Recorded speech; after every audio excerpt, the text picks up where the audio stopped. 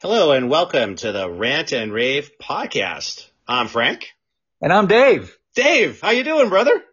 I'm great. Happy Easter, everybody. Happy Easter, brother. We got the technical jib jabs worked out here on the big Easter weekend. We're trying to do this live but not live program today. How you doing up there in Los Angeles?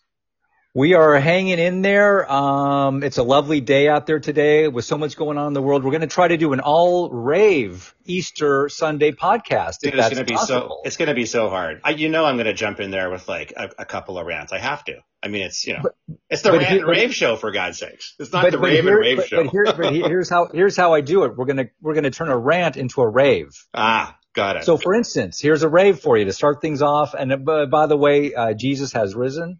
This is his day, and it's great to see everyone around the world going to church today, preaching the good word and all that good stuff, right? Absolutely, dude. But here's a good one. Our pal over there at MSNBC, Rachel, the Mad Cow Maddow, is only going to be doing her show one day a week. Excellent. She's doing starting one day a week. Nice. So is that because Saki's taking over the other 6 days over there? Yeah, that could be. I think she's already seen the writing on the wall coming this November. For instance, that's a rave. Yeah. I've turned it, it's a positive. Turn it into a positive. I love it, brother. Very nice. Very nice. So that's how we're going to roll now. That's how we're going to roll. It could be a very thin show if we're only going to do positives, though. Well, I'll give you one more. I've talked for almost a year now about the Chosen TV show. So a day to push it again. They have 2 seasons out plus a Christmas special. Everyone, make sure you go see the Chosen. And also another great plug, Father Stu of all things, starring Mark Wahlberg and Mel Gibson. And I know they both have checkered past, but it's a very positive, real true story of a fellow who becomes a pastor midway through his life, played by Mark Wahlberg, who put up some of his own money, by the way. Okay. So he's turned out to be a good Christian, positive person. So good for him. It's fantastic, dude. Listen, it's great to be back, Easter weekend, recording this on, the holiest of days, Easter Sunday. Jesus Christ has risen. I went to a great church service this morning, Dave, with my family. We just got back from a week of skiing in Park City, so we had a great time, but, it was awesome to get back, have the kiddos do their Easter egg hunt this morning and get to church and lift everybody up. It was great. And like you said, we are under assault. I feel myself slipping into a rant situation, but, look, this is the time when Christians and, like-minded folks have to stick together, because whether it's the media, Dave, where you work and stuff, or entertainment, or Hollywood, or what's on TV, or Disney, or, we are under assault. I mean, it is a war. And frankly, it's been a war against Christianity for probably several thousand years, I guess, if we're being honest with each other about it. Nothing new. But I'll tell you what's new, though, dude, is the internet, right? I mean, 1,000 years ago, even 100 years ago, there was no internet. There was no smartphones. You didn't have transgender woke ideology being pushed through smartphones to the children of lazy parents who just give them to them as babysitting devices, who are 8, 9, 10, 11, 12 years old. And these kids can access anything, right? I mean, absolutely anything. So I feel myself slipping into a rant, but that's the difference, I think, between now and then in terms of the assault on Christianity, the assault on the on the Judeo-Christian principles upon which this country was founded. And I think that's the difference. And I think that's where we have to be very, very careful. Yeah. I totally agree with that. Hey, parents, it's always tough being a parent, but I'd say in the year 2022, tougher than ever.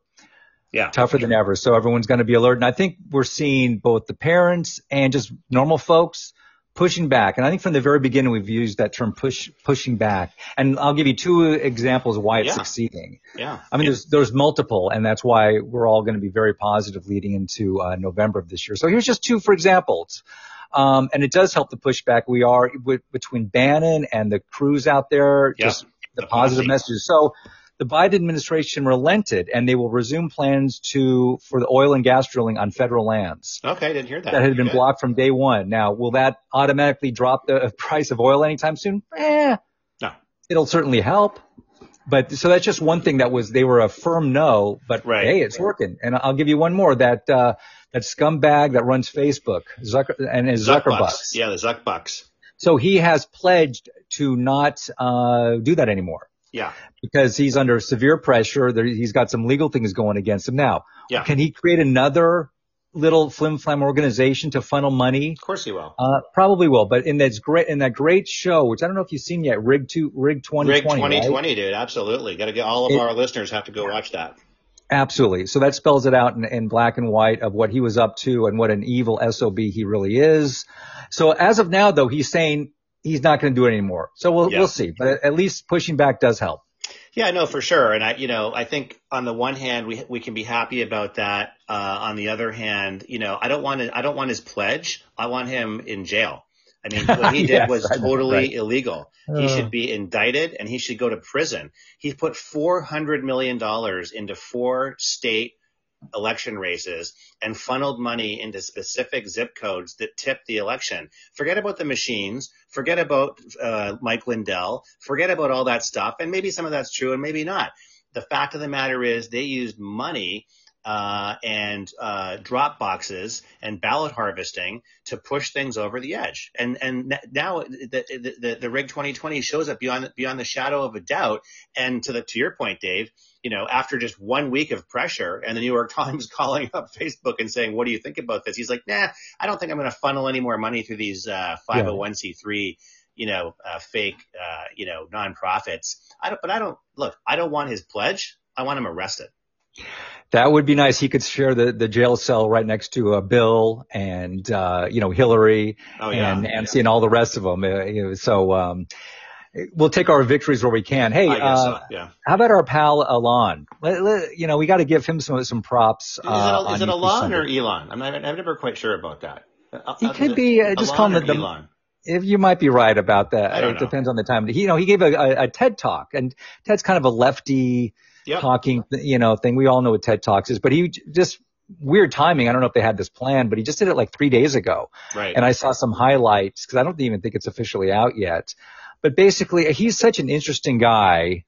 He still has too many ties to China, to the CCP, if sure. Yeah. But just great how he's already got a plan B going. He's such a sly guy. And anybody who thinks they know what he's really up to, because I know he's got a plan B, C, just like a Donald Trump type figure. Absolutely. But I think he's talked about he might sell everything or he might bring in other investors. It's fascinating. It's an awesome story. Let me just recap it for our listeners at home. So, Elon Musk first came in, bought a minority position, little under 10% of Twitter. But his game plan, as you alluded to, Dave, all the way along has been to buy the company. He knew that he was not, even if they quote unquote gave him a seat on the board, that he would not be able to do things like buy the whole company because he's got access to insider information, all the rest of it. So he's like, okay, take your board seat and shove it. I don't need your board seat. 3 days later, he announced a tender offer to buy the whole company. That's right. 38% premium on where the stock was trading a day before, which, corporate law will tell you is a very reasonable premium. So what's going to happen now is they've adopted this poison pill as a company, not to get into all the financial parlance, but essentially that's a mechanism to prevent a hostile takeover, using, different classes of shares. So what's going to happen though, in my view, is that, Musk has already wargamed this out with his team, right? And so he's going to get the Reddit stock guys on board, and they're going to do the same thing to Twitter as they did to AMC and to GameStop. And they are going to use the retail investor base in this country to drive that company into the ground. And the company has a fiduciary obligation to entertain the best offer for its shareholders. Now, if that happens and they run the stock down another 20 to 30%, and then guess who moves in? All those Reddit shareholders move in. They give their proxy votes to Elon Musk. Boom, buys the company. That's it. It's fascinating. I think we already have a movie of the week brewing of how we're in the first chapter of this thing. Totally. And also how it also ties into Trump's social media, push. And Getter. Yeah. And who knows? Within 2-3 years, I think you even told me a couple of days ago there might be some mergers. Combining. Totally. I've been saying this for a long time. I think Getter and Truth Social ultimately will merge post this November midterms. and Gab. Well, Gab's a bit of a different story. Gab, the founder of Gab, put out an offer. I'm not sure if you saw this, Dave, to Musk the other day, and said for $2 billion, I'll give you 30% of my company. And so he made a direct offer. But I think you will start to see these, these mergers come ahead. I was just thinking when you were talking, Dave, we always talk about like left-wing libtard soy milk drinking latte, loser people and their noodle arm boyfriends. You know what's going to make their heads explode, Dave, more than anything, more than CNN not being on air, more than not having their special type of oat milk latte available at Starbucks. You know what's going to make their heads explode is when Musk buys this whole platform, destroys completely the regime's global narrative engine, which is what Twitter is. Twitter's not a company. Twitter is the global narrative engine for Klaus Schwab, the UN, Davos, that whole crew. And when he comes in, buys the whole thing, and the next day via a tweet reinstates Trump and his 100 million followers, man, dude, the fucking left is going to blow a gasket, dude.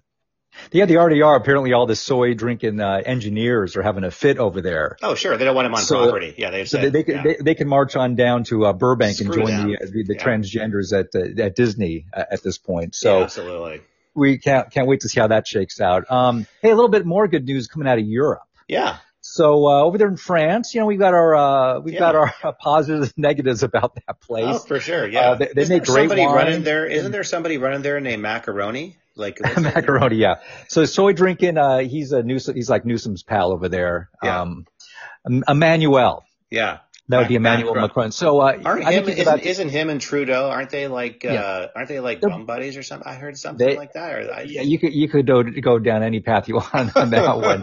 Either way, they're in way over their heads on trying to run the country. So, he's going to get slapped upside the head here on April 24th. So, Marine Le Pen. Yes. Now, first off, let me say, I hate when the mainstream narrative always calls her a far right, activist or whatever they want to say. Whereas, how about we just start calling him a socialist? Yeah. Why can't we just call Le Pen a patriot, a person who puts French citizens first? How about that? Yeah. But no, she's a far right radical. Yeah. So getting that out of the way though, but they had a big runoff. She came in close second place. So now on April 24th, that's in 7-8 days. Yeah. It's going to be a runoff between her and the soy drinking Macron. I think it's going to be a nail biter. Over there, thank goodness, they still do the mail-in ballots. I'm sorry, they don't do. Excuse me. Yeah. Okay, you got to write that sucker in, so there won't be any flim-flam at the polling places. But I think she's got a great shot. She's got a few not great things about her, but my Lord, talk about a earthquake if she wins. I tell you what, dude, you nailed it. If Le Pen can get in France, a far left-hard country like that is a massive signal. As Biden's approval ratings are plummeting, he's now in the 20s, in the high 20s.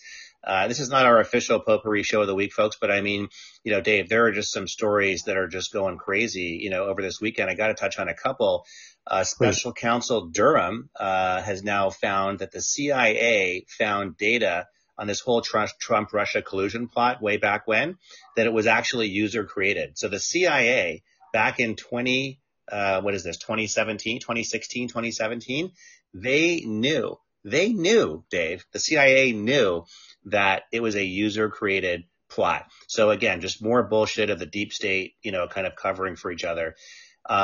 Switching gears a little bit to the southern border, this is a topic near and dear to our hearts because both of us are within 100 miles, give or take, of the southern border. 221,000 illegals, Dave, encountered at the southwest border in March alone, right? So what's that run rate? Roughly 2.5 million, give or take, a year. Things are busting at the seams. I've said this many times. We've talked about this on social. This is a totally intentional event. This is not an accident. This is not just Joe Biden, the feckless, weak old man and his deep state Obama carryovers. This is a totally planned event. And Dave, they've now restarted flying them in charter jets and dropping them off at Westchester County Airport and then busing them into the center of the country. So they've got new video out on this. This is over on Getter. I've shared this on our feed. but they're now flying them from the southern border to the Westchester County Airport, which is a regional airport just outside of New York City, and then they bus them to central Pennsylvania, central New York, upstate New York, etc., and let them quote unquote blend in into the middle of the country until they, take out an AK-47 and shoot a bunch of people at a mall. Lord have mercy.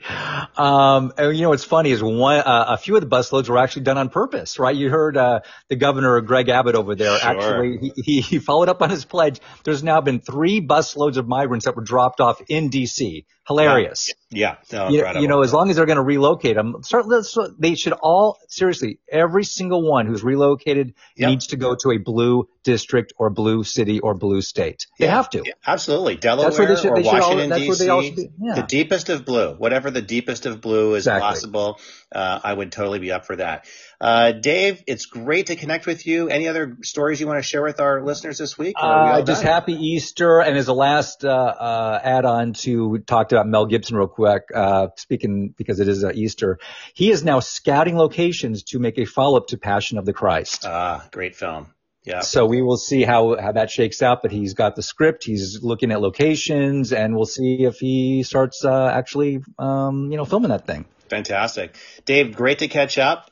Folks at home, thanks for listening. As always, don't forget to check us out on your favorite podcast platform of choice. We are everywhere out there: Apple, Google, Spotify, Pandora, Podbean. We love Podbean. And on social media, Getter is our favorite. Getter is the Twitter killer. Getter, Gab, and MeWe. We have accounts all over the place. Get ready your Facebook. Get ready your Twitter. Get ready for Elon Musk. Here he comes.